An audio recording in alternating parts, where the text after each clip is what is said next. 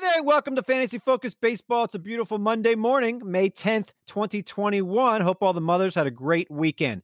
He is Tristan, Happy Cockcroft, Kyle Soppy, producers and researchers, and I am merely Eric Carabell. Lots to do on today's show. Fantasy Focus Baseball Podcast is presented by LinkedIn Jobs. We will talk about yet another no-hitter. While you were listening to this, someone threw a no-hitter. That's how popular they are. Best pitcher in the land is hurt, including the best outfielder, center fielder. Pitchers to watch this week, closer carousel, trivia, hash browns. What a packed show, Tristan. How will we get it all in the next 40 minutes? I don't know. We'll talk like the Micro Machine Man, right? That's going way back for us at this point. Let's get to it. Biggest story in fantasy baseball is probably Jacob deGrom, because he is a potential number one overall player, and he left his outing on Sunday a little bit prematurely.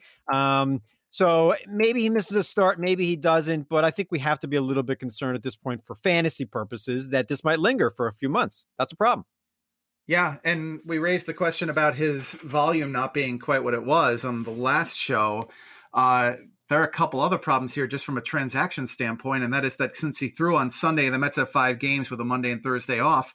He's not scheduled to make his next start until next Sunday anyway. So people have decisions to make for the lineup, and it's kind of crazy to say that, am I sitting Jacob deGrom for this week? Well, if you're in a league with weekly transactions and have the luxury, you need to do it, because while he is supposedly going to avoid the injured list, the Mets have every reason to push him back into the rotation until Tuesday, the 18th. And they also have the incentive to just take it as easy as they can on him, like a lot of other teams are doing right now. I mean, come on, the Braves just shuffled up their rotation, pushed everybody back. Everybody's doing it. I think at this point, 200 innings is probably going to be tough for Jacob deGrom, don't you think? I do. And I wonder, if you were drafting today, and I don't know who is, but like, people love rankings, and you update your rankings regularly. So do I and AJ Mass. Garrett Cole, Shane Bieber, do you move deGrom out of the top spot? Do you move him out of the top 10? I mean, it's not a big deal in the big picture, but are those guys more valuable than he is? If you've got Jacob deGrom in a league, would you now trade him? That's what I should be saying, for Bieber or Cole. Yeah, I would. Because I think it is at this point indisputable that the two of them give you enough volume compared to deGrom, or at least safety in that it's worth making that move. It's not like you're giving up much of anything in terms of raw skills. And I'll move deGrom to third in my starting pitching rankings. I won't move him down further than that. You can certainly justify it. I have actually talked to other people who play, other diehard fantasy baseball fans. Some of them are panicked, and they would move him down further than that. I don't happen to be one of those, but there is, it's a worthy debate. It's a valid point to me that maybe he doesn't even belong in the top 3. All right, so that's bad news. And then the number 5 player on the player rater right now, Byron Buxton of the Twins. I mean, deGrom's number 6, Buxton's number 5. Buxton actually did hit the injured list. This is a hip strain, grade 2, which is more serious than what we would like, which means he's probably out a month. I mean, the window already closed to really sell high from a fantasy aspect for Buxton, didn't it? I mean, he's hitting 370 with 9 home runs and 5 stolen bases. I mean, he could have been the best player in fantasy, but nobody expected him to play in more than 130 games, and now he probably won't. Yeah, I certainly hope nobody assumed he would play that many. Buxton's a tough guy for me to talk about, because it just makes me feel uncomfortable, because there's no purpose to injury victory laps. There isn't. This is just the nature of his game. And I'm more aggravated about the fact that, as you said, we've had a guy who's performing like the best player in fantasy baseball taken away from us, and we don't get to watch him continue to perform at that level. That's frustrating. I mean, this is multi-week for sure. Not a shocking kind of thing. And I'm most bothered by the fact that after he comes back from injury, does he pick up where he left off? I can't say that I'm confident that he does, because the history shows with him that he has these extreme highs and the extreme lows in terms of performance too. Some surprises on ESPN's player rater over the past 7 days. Adolis Garcia of Texas, who I added in the league and then did not play over Tyler O'Neill. That was really smart, Eric. He had a great week. Power, stole a base. He's a weird player. Like, he strikes out. He's not a good base runner, but he's going to end up being like 8 for 16 on stolen bases. But it looks like a 25 homer guy. And he is available. He's being added in a lot of leagues too. But Garcia is number 1. Brandon Crawford, number 3. I don't think I'd invest there. They are at cores this week. I think the Giants are, so maybe you should. Robbie Grossman, Detroit. They're not actually. They're in Pittsburgh and no, they're hosting Texas and at Pittsburgh. They were just at Coors. They were just at Coors. Okay. Yeah. So somebody's at Coors this week because I San sat. Diego and Cincinnati. All right. Yeah. All right. So it's Reds because I was doing my weekly moves before the show quickly as possible because, I can't do it after, even though this Same here. Same thought. I'm like, you know what? I sat Luis Castillo. I sat him in a league. He's at Coors and he's been pitching. He got lit up by Pittsburgh. Yep. How could it go well at Coors? Yep. Not that I would trade him or drop him, but I think I benched him for, I don't know. It might have even been like Stephen Crichton just to get him out of the lineup. Yep. And it's one start and Coors, as you said. And look, I mean, he's a fastball changeup guy where you wouldn't expect the Coors environment to affect him. But when those pitches, and especially the fastball, aren't performing at their top level, why risk it? He's not going deep in this game. The changeup guy who's not getting his changeup over the plate. Anyway, your opinion on Adolis Garcia, top 50 outfielder at this point? Yeah. I'll buy there.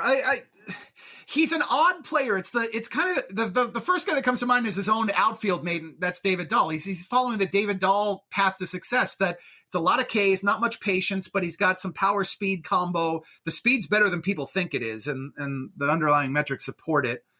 And he's going to play, and he's going to hit in a premium lineup spot. So why not on a rebuilding team?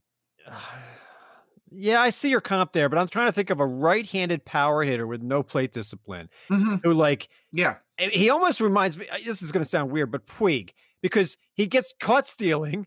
He's got natural slugging power, but you don't know from at bat to at bat or game to game whether he's going to like strike out 4 times or hit 2 home runs. So I got a Puig vibe, Yasiel Puig vibe off of him from watching him this past week, hit all these home runs and then just run and do crazy things. That's the vibe that I was getting. I know that sounds a little bit odd, but that's what I see. But that's a guy you need to roster. He's up to 70% rostered in ESPN leagues. Getting to some more names here that people might not be thinking about. Oh, so Atlanta's pitcher on Sunday night in the big win. Nice job, Phillies. Huascar Inoa. Not only does he have great power, but he looks legit. Every outing looks legit. He strikes people out. How good is he right now? I mean, you need to add him in fantasy, but are we talking about a must add, a top 50 starting pitcher? This is a 2.23 ERA, 44 Ks and 40 1/3 innings. Forget that he's 4-1. I mean, Atlanta's going to score him runs, but every outing is a good one, except for one this season. He's made 7 starts. Yeah. And I'm trying to think, like, why would I not rank him well? And I'm looking at the numbers and I can't see any reason. Can you? Yeah, so he's got his 4-game hitting streak. He's got a grand slam, just hitting up a storm. You totally have to add him for all of those reasons, don't you? There's BABIP stuff going on. No, I know. I'm kidding around a little bit that this is the guy that brings people back to that discussion of, can I get credit for the pitcher hitting stats when they're good? Sure, you want to. He's pitching great. The only metric-related thing that bugged me is that he does largely rely primarily on 2 pitches. His secondary pitches he uses beneath 10%. So I do think hitters will adjust at some point a little bit, and then the ratios will regress. But the way he's throwing right now and the way he's making those 2 work, you've got to have him in. And we said this on a previous show. You've got to do the whole orange juicing thing because the numbers are great right now. He's delivering quality start after quality start, and I don't expect that to change. All right, I guess we got to get to the no-hitters. Wade Miley of the Reds threw one, and I can't think of anybody more average, but he has a 2.00 ERA and a 0.75 WHIP, and which is great after 6 starts. The hit rate is so low, like 19 hits in 36 innings is impossible for me to believe with a guy like this. And last year was terrible, but he did have a decent season in 2018 and in 2019. So it's just because he threw a no-hitter. If it was a 2-hit shutout, we wouldn't even be talking about him. But do you have any interest in Wade Miley? No. He's a matchups guy. I might bite when the matchups call. I actually think this illustrates more of the benefits of the low end matchups for pitchers this year than I think I've seen in a long time. And we talk a lot about the weak offenses and who to exploit for pitchers. The ones that are at the bottom are pretty darn awful. We'll probably gloss over Colin Moran falling onto the injured list for the Pirates, but I threw that in there for the forecaster. The Pirates against right-handed pitchers are awful. That is going to be one of the ones. Detroit, overall, both sides, any situation. They have Ks too in this on the offensive side. They are an unbelievable matchup for an opposing pitcher. Cleveland, we've seen no hit twice. they stand out. I think it's more beneficial to talk a lot about those teams. Miami, Seattle falls under there. Baltimore in a couple of instances. If Milwaukee has certain guys in the lineup, they can be the ones that give you top grade pitching performances. Lean matchup here. It's not Wade Miley. It's matchup, don't you think? I do, except didn't Luis Castillo get hammered by Cleveland the next day? So I think we can get a little bit silly when it comes to matchups sometimes. But it's not a blanket Joe statement. Musgrove got pounded by Pittsburgh after his no-hitter. So it's like, it's not a blanket statement, but yeah, it is.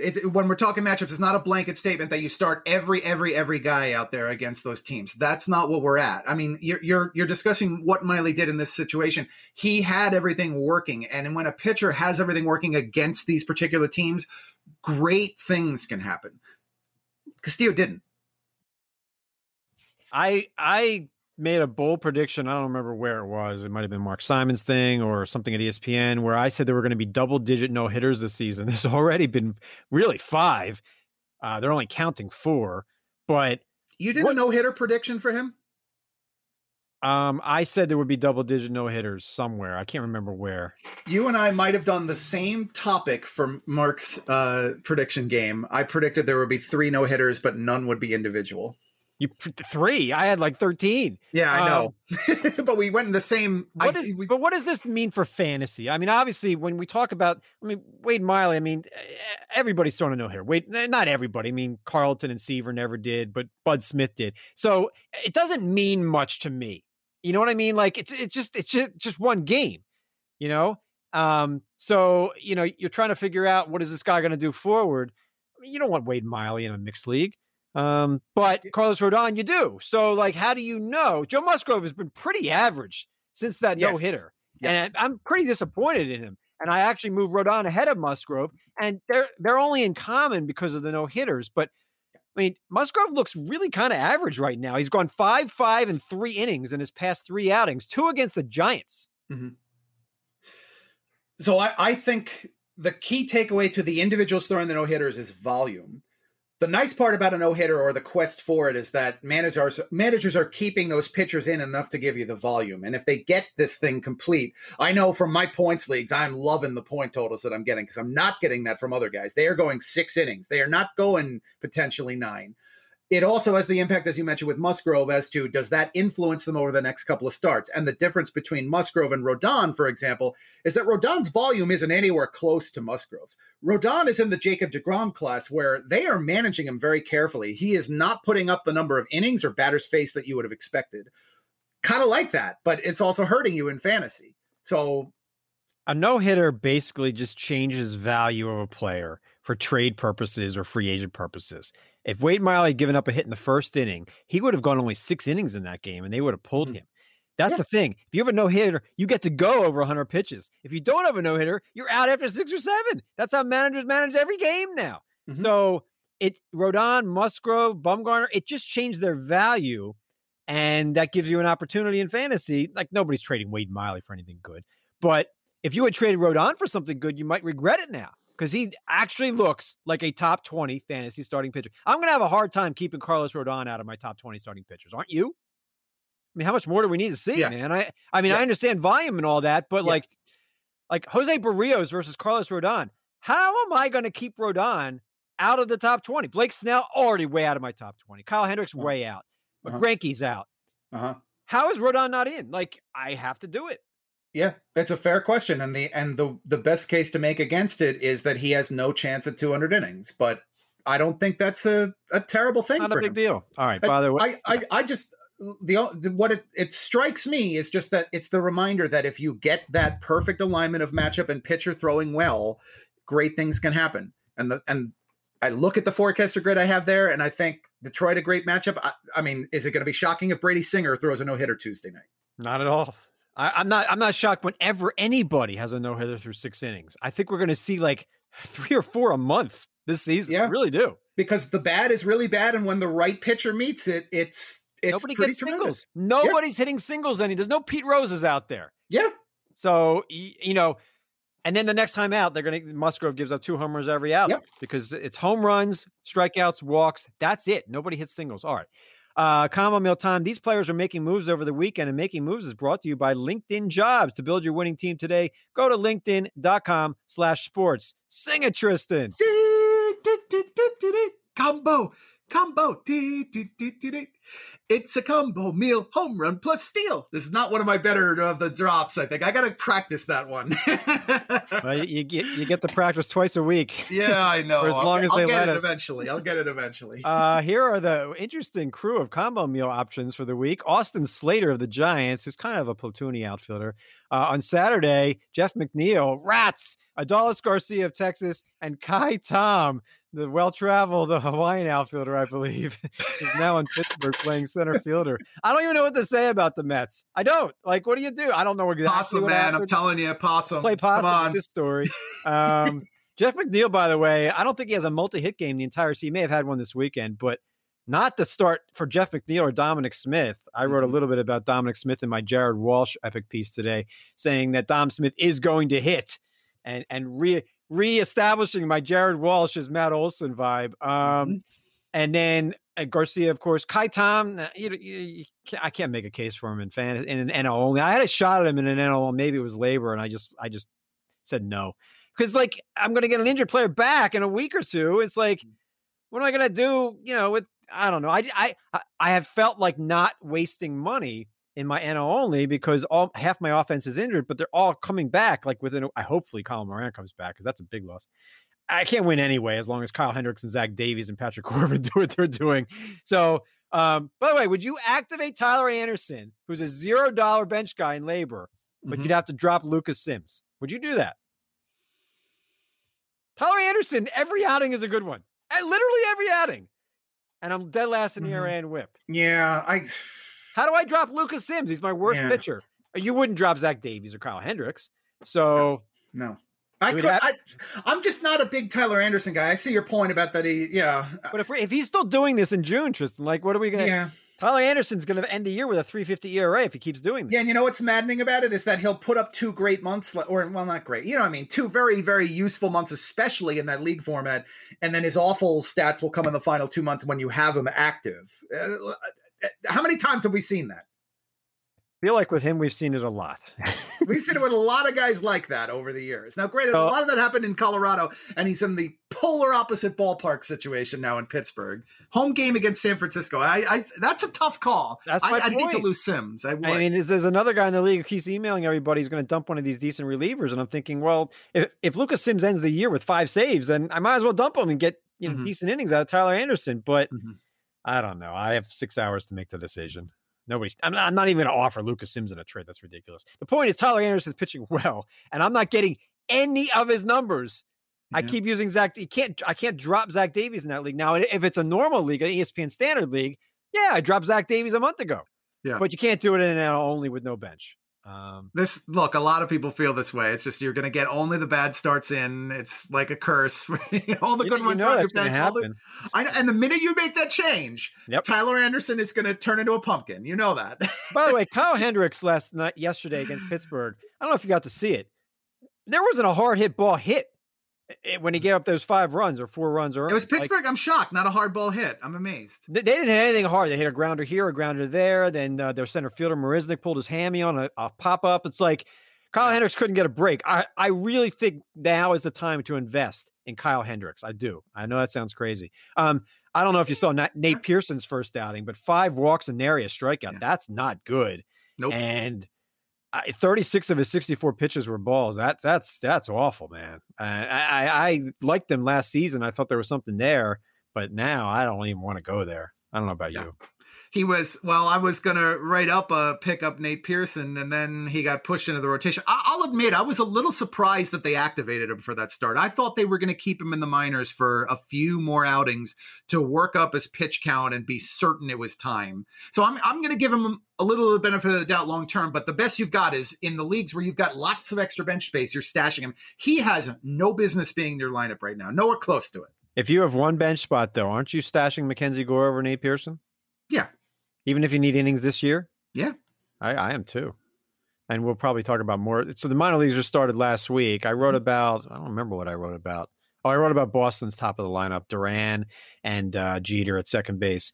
and then Chavis got recalled. I'm trying to think of his. So Kelnick is ready. I mean, every game it's 2 hits. He's not working on his defense in the minors. I don't know. I mean, I know what they're waiting for, but like it's over now. They can recall him. Taylor Trammell can't hit. So if Kelnick's still available in your league, go get him. Honestly. Yep. And then Wander Franco too. Like Tampa Bay is not going to wait long. Wander Franco is getting called up this month. I'm telling you.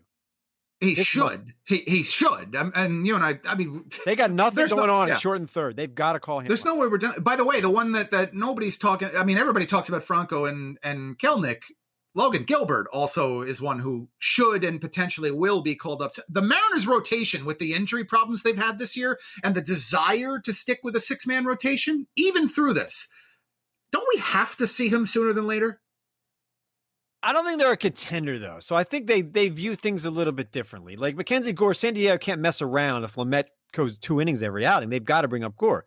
I think it's different with Seattle. You know, they can afford to be a little bit patient. Like it's different. Brian Hayes, I don't know if his wrist is really in bad shape or not, but they can afford to be patient and just dump Todd Frazier or Evans there. Like they don't have to do that. But like the Twins with Kirilloff, as soon as he's healthy, he's up. So it depends if you're a contending team or not. Boston's going to call up Jeter Downs, I think, this month to play second base. They don't have a second baseman. You know, Enrique Hernandez went on the DL, but he shouldn't have been leading off. Jeter Downs literally could lead off for Boston right now and have a 340 on base. I really believe that. Arroyo did just the other day. I agree with you. Downs. I mean, it was a weaker position on the lower tiers, but Downs was in my top 50 second baseman at the beginning of the year on the idea that he would see time in Boston.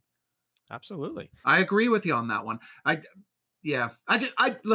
Unless you are volunteering to pitch for the Mariners right now, they just don't have enough options to go 6 deep. That's my Gilbert thinking right now.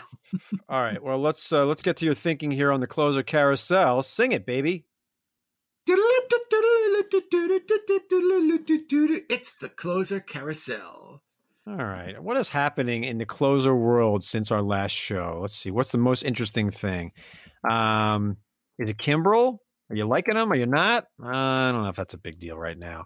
Kimbrel's kind of a very, very predictable situation. There's just nobody behind him, and he's been effective enough to keep the job. I think that's a locked in. He's pitched well. He has pitched well. The change options came in the American League East. All right. So in the American League East, Toronto has to go with Jordan Romano now. But I said this last show. Tyler Chatwood's going to get a chance. He really is. And we joke about him with Kyle and you're very, dismissive. But how did they not? Like, if Jordan Romano hurts his hamstring tonight, Tyler Chatwood's next in line, Tristan. He actually is. Yeah. By any measure, right? We look at it. He might not be actually next in line. Travis Bergen's pitched pretty well.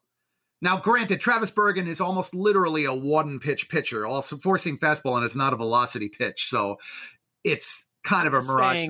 We joke a lot, but there could be an actual fantasy discussion here about Tyler Chatwood, which would be amazing after the past couple of years. And the point, and you're dead on this one. The Blue Jays bullpen is the Mariners rotation when it comes to injuries. And I thought about this before the show. I knew Chatwood would come up. I'm on board with you that he might get a chance, that he actually is next in line, and he might be the guy right now, or the guy most deserving of the job today. But do you stash? I mean, I can't stash the 6th, 7th guy at the beginning of spring training just hoping that injuries pave the way for that player. But the difference here is nobody was adding Justice Sheffield or Dunn or Seattle starting pitchers. We've all added Toronto's relief pitchers constantly. Merriweather, Elise, I mean, it never ends. So it's just if Kendall Graveman is going to become a fantasy superstar closer, Tyler Chatwood doing it wouldn't be crazy to me. That's all I'm saying. But it's not the same skills tweaks. Not the same. He's not throwing 100, but yeah. But I see your point. I see your point. I just, remember I said I'll take the under on the 4.5 saves. I can't now just because of the numbers game. Of course you can't. They've lost 30 players. I don't know what the other AL East team you're referring to is, unless it's Tampa Bay. Yeah. Castillo though they expect Diego Castillo come off the injury list this weekend. So you want to add Kittredge, go ahead, or Springs. But I think Castillo gets the job as soon. And Pete Fairbanks, I'm not sure about. So, I'm sure Hector Neris is losing the closer role at some point. He is it's so predictable. Whenever he comes into a game, I have to turn the channel. And I'm a Phillies fan. And Neris, I can't believe I invested him in a league where I can't get. No, I I couldn't even try to trade Hector Neris right now in the league. I'm mad at myself because I knew Melancon would close. I told you that in March, and then I still drafted Neris over Melancon. And I was right. Neris is still the closer, but he's a bad closer. Melancon's the guy. Who's Edwin taking Diaz? I wasn't aware taking the Edwin Phillies Diaz. job though. Well, Alvarado, but he'll walk people, so he'll lose it again. I think Sam Coonrod's going to be their closer at some point soon. He's throwing 100, which is what they want. It was just what normal, air quote managers want out of a closer. He's pitched well. He's filled in. Like the Phillies manager is so bad right now, and I understand you all love Joe Girardi. Watch the Phillies for a week and tell me if you love Joe Girardi with his double switches and his ridiculous. Oh my God, he's doing such a terrible job. Sam Coonrod is going to fall into saves because Alvarado will walk people, Neris will give up home runs, and it's going to have to be Sam Coonrod. And, Coonrod could be fine. Honestly, he's throwing strikes right now. He's throwing 100. So that's my Phillies rant of the day. There's always one. I like it. Are there any other closer situations we're talking? I mean, Emmanuel Clase, I'm not worried about. He lost the Miley game by giving up 3 runs. It's one game there. And I mean, that the only reason that's a discussion is because of how good James Karinchak has been behind him. The other bullpen that's just a little in flux, co-closership potentially in Oakland. I think they're both closers. I think Jake Diekman and Lou Trevino are both getting 18 saves plus saves. I could see it. Yep. So I don't see anybody else pushing their way in unless there's an injury. By the way, we mentioned Lucas Sims. I don't know what Cincinnati's doing with it. They never get save chances. Isn't it weird? Like some teams just never get the chance to save games. Yep. Anyway, briefly, let's take a look at pitchers to watch for the next couple of days here and see what's going on. And my computer froze. Monday, but I believe Alex Cobb and Luis Garcia are hooking up. But Cobb went on the injured list, so I don't know who's starting that game now. They're probably going bullpen game. They just called up Jose Suarez. Yeah, I knew it wasn't Cobb. But what are you doing with Luis Garcia here? Now, the Angels are very top-heavy lineup, and they're missing Rendon still. And Garcia's not going deep into games for Houston, but he is missing a lot of bats. So there's something. Is he a DFS option for you today against the Angels? Because he's only facing the top of that lineup twice. He's going 5 innings. That's it. Yeah, that's the problem. The fact that I'm confident, I'm with you that he goes 5-ish innings in a better case scenario. He's a no. It's just not enough volume. In DFS, I need the chance of getting into the 7th. Kyle Gibson and Alex Wood. That's a most added list. Tandem there. I choose Alex Wood, although I don't think he's making more than 20 starts because he gets hurt a lot. I just can't see Kyle Gibson and his ground ball ways continuing. Now, this is a good ballpark for it to continue at San Francisco. Who would you rather roster today, Gibson or Wood? For today, I would rather have Alex Wood. I like the matchup. For the future, you like Gibson. Absolutely. Okay. But that's entirely Alex Wood will miss time. He's going to miss time from this point forward at some point. All right. Tuesday, it looks like, Jordan Montgomery of the Yankees and Ryan Yarbrough of the Rays is on ESPN. What do you think of Jordan Montgomery? Because there's something there. Yeah. But he seems, I watch him pitch and, I need to see him go deeper into games. That's one thing. I think he could be a strikeout pitcher. Like you're thinking of like a lefty who can strike people out. And sometimes I watch him and I see Manaea, but I don't know. Do you? I kind of like that comp you threw Manaea. He feels like that when I watch him, but I know he can miss bats at a greater rate than Sean Manaea can. I think the true talent is a step ahead of that, but we haven't seen it. And you're right that it needs to come. He does have the opportunity here in what's a light part of the Yankee schedule. Tampa, by the way, I didn't mention that in the matchups. Tampa, by the forecaster grades, is supposed to be a real plus matchup, and it's in the right ballpark in Tampa. Tropicana Field leading very pitcher friendly. So I like that. And I mentioned him as a 2-start value. He's got at Baltimore for the second outing. Looks like John Means at his first outing since the no-hitter. He's at the Mets and Marcus Stroman. All right. Who do you like better rest of the season, Means or Stroman? That's a really good question. I probably like Means a little better. I think the raw stuff, I've seen enough in the metrics hinting at the raw stuff that I prefer him. But that's close. That's a good question. I mean, I think it's Means, and I think at some point soon we're going to have the Means as a top 25 fantasy starting pitcher discussion. He's getting away with what he's not Tyler Anderson, but he's also not Carlos Rodon. I'm thinking of lefties here. He's not a hard thrower, but he hasn't been lucky. John Means has not been lucky so far. Anyway, the metrics say he's been, and he also is getting a lot of called strikes, an unusually large number. It could continue, but You can't lock in at a top 25 level yet, can you? I don't think yet. I think Rodon's closer to locking that in than Means is, but like you asked me Means or like Max Fried, I'm with Means now. I'm on John Means' bandwagon. Okay. Brady Singer's going to throw a no-hitter at Detroit on Tuesday against Matthew, or Matthew Boyd will throw it against the Royals. Right, I know. Are we? Is this the jinx? Is this how we jinx the players before the game even starts? I think now we have to on every show say who's throwing the next no-hitter, because that's a really good idea. We pick the guy most likely to throw the no-hitter for the day. Pablo Lopez at Arizona is throwing a no-hitter against Madison Bumgarner, who just threw a no-hitter but didn't get credit for a no-hitter. Yeah. Right? I mean, like, it's crazy, these no-hitters. But, like, what do you expect, baseball? You change the baseball. Nobody can hit singles. That's what's going to happen. Wednesday is a pretty big day in the sports world, but maybe not so much in baseball. Check out ESPN for the NFL schedule release, or is it ESPN 2? It's somewhere on ESPN's network, and it's a really, really big deal to see who your football team is playing. And an even bigger deal than watching Zach Wheeler at Washington or Andrew Heaney at Houston. By the way, Andrew Heaney's pitching pretty well. I'm not really in jest here, because I know that an NFL schedule show on TV is going to get higher ratings than any baseball game. And I'll even check it out a little bit to see who the Eagles are losing to in week 1. Are you interested in Andrew Heaney? No more than 2 earned runs in 3 of his past 4. Heaney's like Mania and me. It's like I'm watching these lefties, and I feel like with lefties it's different. You get a right-hander, you can kind of predict their strikeout percentage. With a lefty, on all his off-speed stuff, it's a little bit different. And Andrew Heaney, I don't 100% trust him, but I feel like we could get a 4.10 ERA, which could be helpful in some leagues. Mm-hmm. And he'll get the Ks. Forecaster grades love him. And that continues to pique my interest. Every time I go back to my rankings, I get down to about 40 at the starting pitchers. And Andrew Heaney is right there with that group saying, please rank me more generously. And I'm tempted to do it. I do think he has the stuff to get into that tier and be locked in, but I don't know. Maybe it's the past injury history he had. I'm a little hesitant. I'm with you. Matt Harvey at the Mets on Wednesday afternoon. Yeah. That is must-see TV. Yeah. I mean, the schedule's not till nighttime, so you can do both. You can watch the Matt Harvey against the Mets in the revenge game.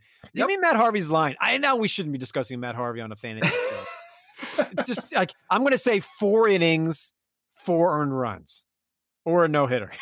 I think this is going to be one of those games where Matt Harvey dominates the Mets for a time through the lineup, and at the end, he doesn't make it through the 5th. It's 4 2/3 innings, gives up 2 runs, all that came in that 5th inning. Probably the bullpen would have let it up. It's going to be one of those night and day games. It's like 3 great and then a messy 5th. Exactly. I'm thinking this at 3 good innings, and then the 4th he gives up a 3-run homer to Dom Smith, and that's how and the announcers will spend three innings talking about, wow, Matt Harvey. It's like the Mets version of him. No, the Mets announcers are like the best in baseball. They are. I know. You know what I mean, though. Everybody. I like the Mets. Mets announcers versus the Phillies announcers. It's no contest. I love the Mets announcers. I really do. All right. By the way, the high end no hitter guy for the game is his opponent. For me, for that day. Taijuan Walker. Yeah, if somebody's going to throw a no-hitter out of nowhere that day, that's the one I'd pick. I don't know, man. He's got to go up against Michael Franco and Freddie Galvis. That's a tough left eye to the infield there. Yeah.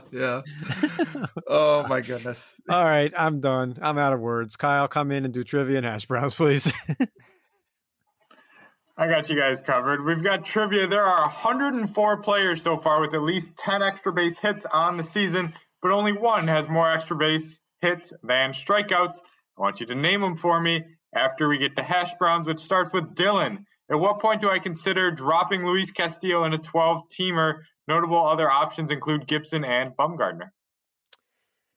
Well, after he pitches at Coors this week, he's got the Giants and Washington at home. I've got to assume that since Castillo knows what's wrong, okay, as opposed to like Kyle Hendricks, that he's going to figure this out, and he has enough of a track record for strikeouts and run prevention that I'm going to keep him, especially over Bumgarner and Kyle Gibson. But you love Gibson. Would you make that change? Yeah, I don't love him that much.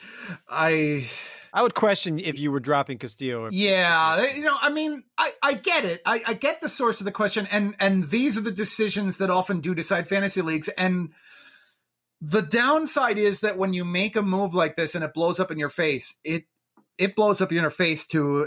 I think, look, yeah. I have a league with Corbin, Davies, and Kyle Hendricks, an important league, an expert league, and I'm keeping all 3 around. Dropping one does no good. They have to all 3 turn around their ERA and WHIP for me to contend in that league. Yeah. And I think they all can do it. Corbin maybe the least. But the point is, the easiest way to turn around an ERA and whip is to have the bad pitchers, who are good pitchers actually, turn it around themselves. Yeah. And dropping Castillo for Kyle Gibson, whose ERA is only going to go up, and you even admit that, is not the right move. Yeah, So without a doubt. Gibson's past history suggests you cannot be. I mean, this is not the Lance Lynn breakthrough. No. He didn't make tweaks to that level. So while I'm on board with Gibson having improved things a little bit, it's not to that level. Bumgarner, the velocity's back where it was about 4 or 5 years ago. I get that, but it's still an extremely favorable chunk of his schedule that he's taking advantage of. I need to see it against a tough matchup before I'm getting on board at the drop Castillo level. We might be terribly wrong here, but I'd say in maybe 8 times out of 10, we're totally right. If we're having this discussion in a month, and that's different, but I'm waiting. But that's the thing. Neither of those two guys will be there, and it's going to be lower level. I'm okay with that. If you know of Atlanta's out there or John Means, that's different a little bit, but I can't drop Castillo at all. I'm not doing it. Yeah. Okay, forget dropping Castillo. If you had to pick Gibson or Bumgarner the rest of the way, who you got? He's taking Gibson, and so am I. You're taking Gibson there, of course, right? You're not taking Bumgarner over. Kyle, you said lock them in. Rest of the way, every start, Gibson, Bumgarner. Gibson. It's got to be Gibson, but I'm not saying I don't have either ranked in my top 50. So let me make that clear. Yeah, okay. Neither do I. Fair enough. Preston wants to keep the Cincinnati train rolling here. Which underperforming Red are you more likely to buy low in, Castillo or Suarez? So we've talked enough about the pitcher. Suarez is dead last in the majors in BABIP. He also had to play shortstop, which in his case may have actually affected him at the plate, but he was really bad last year too.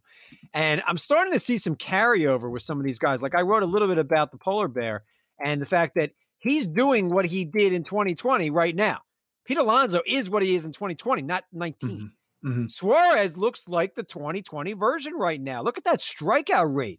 That's unbelievable. How can I have he's 36% K rate. He is not the guy he was in 2019, whether it's injury or whatever. This is not because he's playing shortstop. Something's wrong with Eugenio Suarez. I think I might drop him if a good play, like I'm not dropping him for Pavin Smith, but would you drop him for Adolis Garcia? I think you can make that case right now after 5 weeks of action that Suarez is such a mess that, I might. I don't think I would yet. Yeah, but it's worth the discussion. I see where you're going. But I gotta defend him for a second here. That he was not really bad last year. He was really changed last year, and he hit 15 home runs. He sold out for power. Right. That's exactly it. He's gone full uppercut and he's sacrificed so much of the other goodness that you get in fantasy in his game. That's all he's giving you now is that power. Exactly. He's swinging for the fence. He had a 214 BABIP last year. And when I looked further into it, he deserved it because of the way he had changed his approach. Yes. Which means to me, his 156 current BABIP is not that far off. He's not going to end up with his career mark of a 305 BABIP because he's changed what he's doing. Yes. Whereas like Hunter Dozier has not. So his unlucky BABIP will change. Suarez will not. If you ask me what Suarez ends up at or what he does rest of the year, I don't think he's hitting 250 the rest of the season. The BABIP discussion to me is a non-starter unless you bring in things like StatCast expected batting average. And I know you and I both are dead on this, but we'll have listeners who go back to the BABIP discussions of 5 years ago. His expected BABIP went 275, 243, 216, and this year it is 166. And he tells you a lot about the change. You're dead on. The other thing that bothers me is the hard contact he had when he was making those uppercuts last year are not there this season. It's below 30%. He's actually one of the trailers in that category. That is a terrible sign. Yeah, it's a bad sign. And I don't know if I drop him right now for Adolis Garcia, but I'm getting really close to doing that. So I could see that.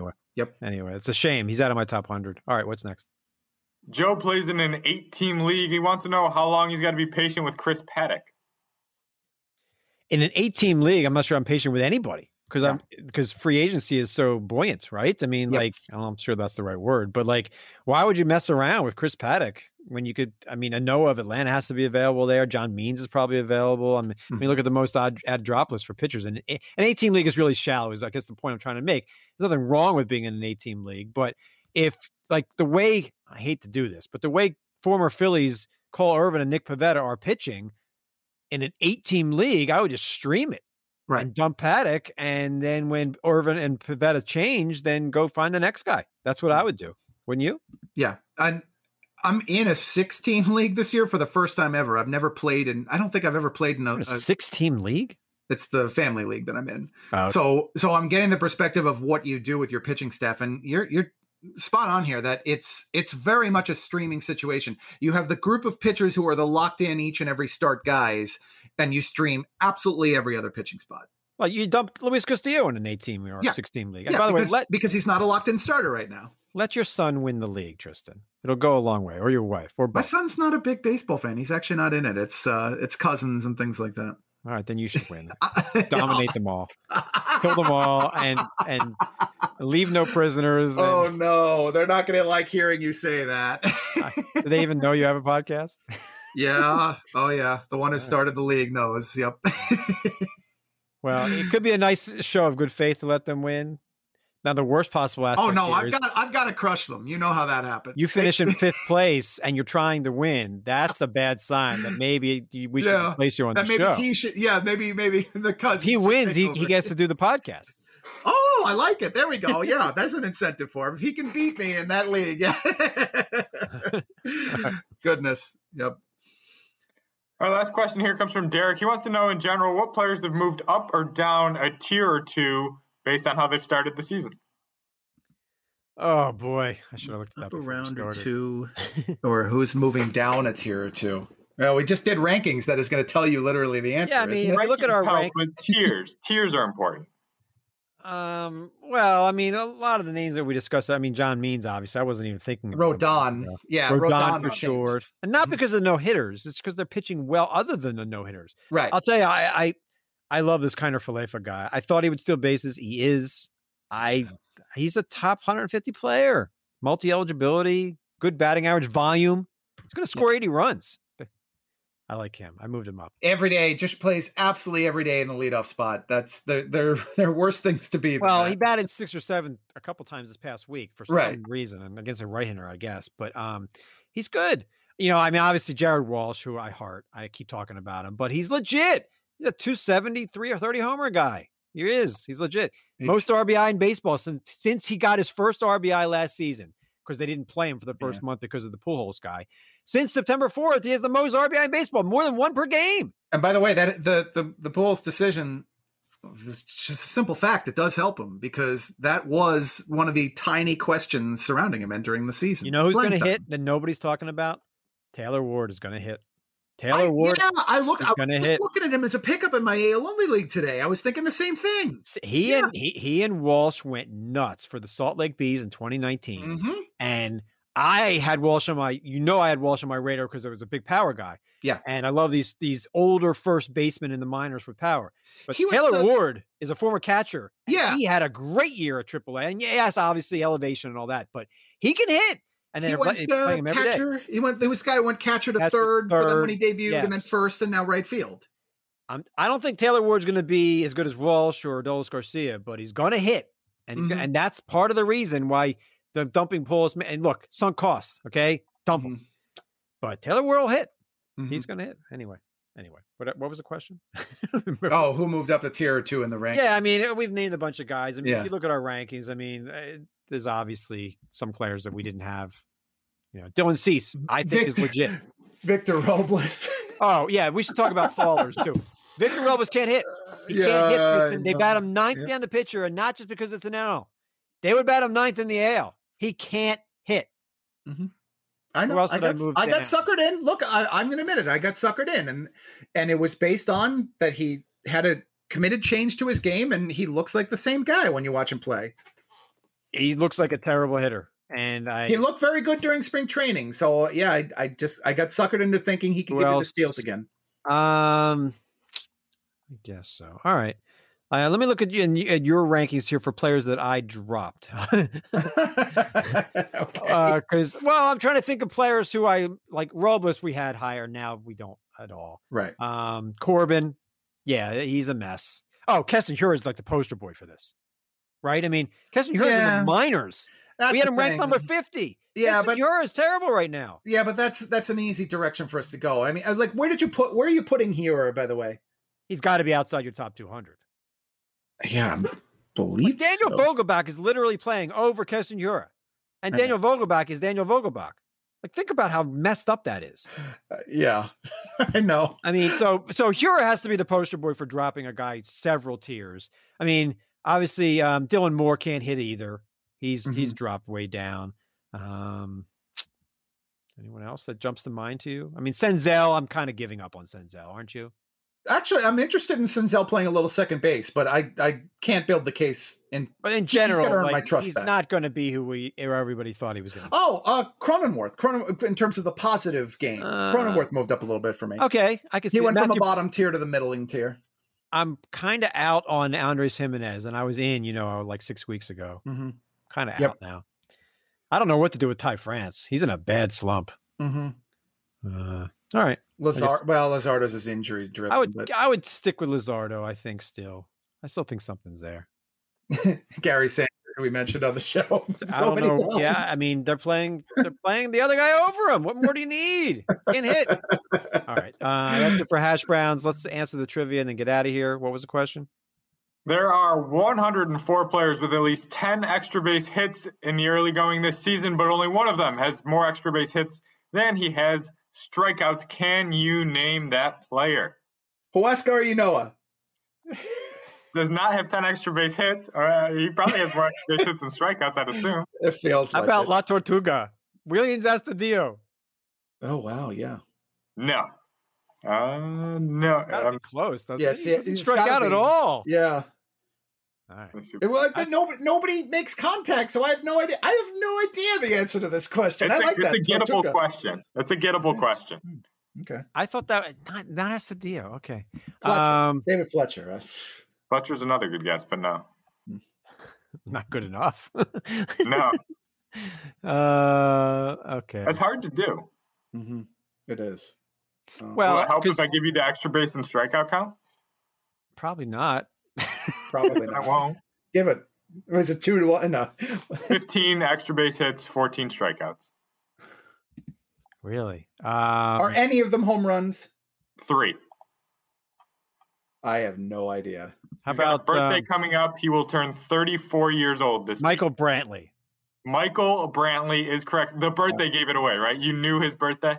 No, the age did. I was thinking of guys that don't strike out. Yeah. And hit a lot of doubles. He came to mind. Yeah. Michael Brantley. Good call. I didn't think you guys were ever going to get there. He turns 34 on Saturday. All right. There you go. Michael Brantley. How about that? Okay. Cool. Good trivia question there, Kyle. All right. We're done for today. Thank you so much for listening to the Fantasy Focused Baseball. Kyle Soppe does a great job. Tristan H. Cockcroft as well. And from Michael Brantley, Fantasy Focused Baseball podcast presented by LinkedIn Jobs. Thank you so much for listening and have an awesome week.